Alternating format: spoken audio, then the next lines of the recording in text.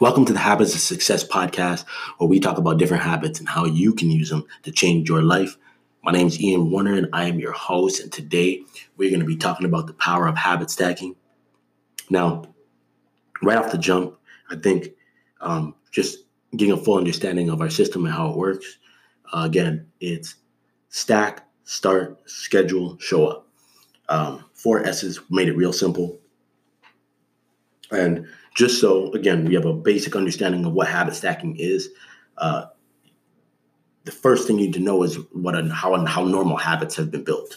And it's basically built off of a cue, a craving, an action, and then a reward.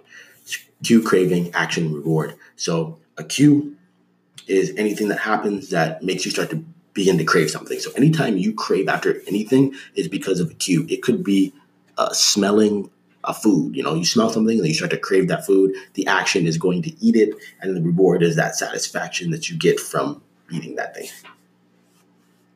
And the issue with depending on this model to go throughout your day and get all your habits done is the fact that 2 things happen. One, a lot of good habits do not come necessarily with cravings, especially in the beginning.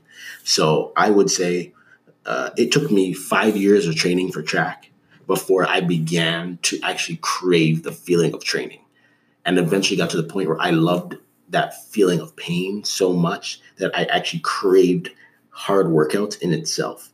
But that's not everybody. It's not, most people do not crave that. So because if you remove that craving, it can make it very hard to make it a habit, because yes, there might be a cue, which is, oh man, I need to work out. But because you're not craving that thing.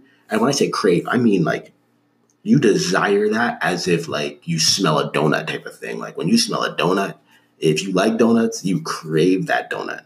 But people don't necessarily crave working out or crave drinking water. So that was the very first thing I noticed. And that was a huge problem. If I would have habits that I knew were things I wanted to do, like meditation, for example. I never craved meditation. So because I didn't crave it, I wouldn't remember to do it. And if I'm not remembering to do it, then my habits essentially are failing. So when you enter in habit stacking now, what is different about habit stacking is that habit stacking does not depend on an external cue. It doesn't depend on some other cue just happening. Habit stacking is built off of your last habit. So the key here is you have a strong keystone habit to kick the whole thing off. In this case, that's why number 2, you got stack. You're choosing what things you're going to stack. Start is the keystone habit and the start of your day. That's how we do it. By kicking off our day, when you wake up, you jump straight into your habits. The reason for this is everybody wakes up. And if you don't wake up, that means you're dead. And that means you have a whole other set of problems and you don't have to worry about habits. But if you wake up, it doesn't matter whether you wake up super early like I do or you get up late. It doesn't matter. As long as you have enough time after you wake up to do your habit stack, you're good to go. And a habit stack, when it comes to scheduling it, you're really just trying to block off your first 30 minutes, hour and a half, 2 hours, whatever you can possibly block off. And you can do it in half an hour. If you have 30 minutes, let's say this, you get up in 30 minutes, you can read for 10 minutes, meditate for 10 minutes, work out for 10 minutes. And all of a sudden, you woke up 30 minutes earlier and you got 3 powerful habits done as soon as you got up to start your day. And then you can go into your normal routine that you do, whether shower, eat breakfast, whatever you do to drink your coffee, then you're off to work or off to do whatever you have to do for the day.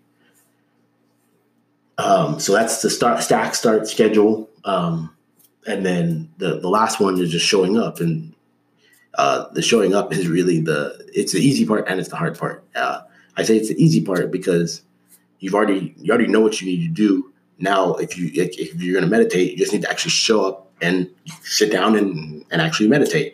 If you're working out, you need to actually show up and get that workout in.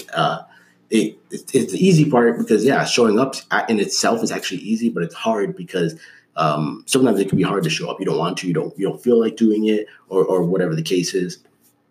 But overall, the whole idea, once you start to you develop your proper stack. You figure out what time you're going to start in the morning. You block that time so that it's devoted to building your habits, and then you show up for it every single day.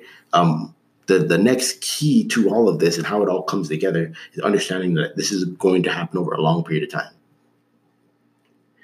And when you think about it in reverse, bad habits destroy you over a long period of time. You don't eat one donut and then you're 30 pounds overweight. That's not how it works. You don't miss one workout and then you gain weight. You don't not read for one day and then you're like way behind. No, it's from showing up every day and either doing it or not doing it that you see the effects over the long run. So you work out every single day starting today, and a year from now, you reap the massive benefits of that.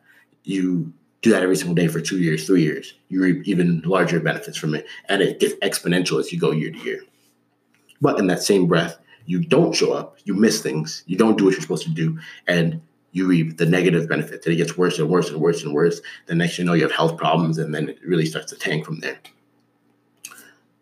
So you have to have the mindset coming into this that it's about the long run. You have to be thinking that. You have to be thinking long-term here. In 2017, I read 100 books in a year.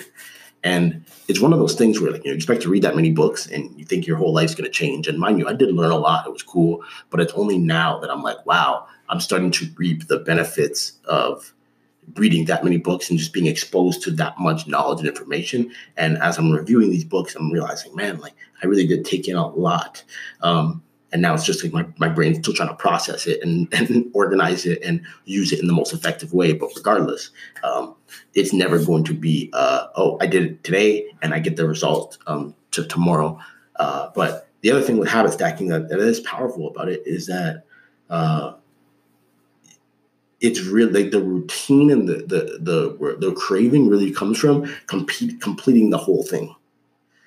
So instead of just saying, well, I'm going to do this one habit and then I get the reward. It's like, no, the reward comes from, for me, my habit stack has over 9 habits in the morning. So it's like, okay, I get my craving from doing all 9 things. I get my craving from completing the pack of habits, not just the one individual. I can show up and, I can wake up early, but if I don't read, if I don't read my Bible, if I don't review some notes, if I don't journal, if I don't, then I feel like I didn't actually get what I wanted to get done, completed. So that's an important other thing to note here. But habit stacking works. It does. It simplifies.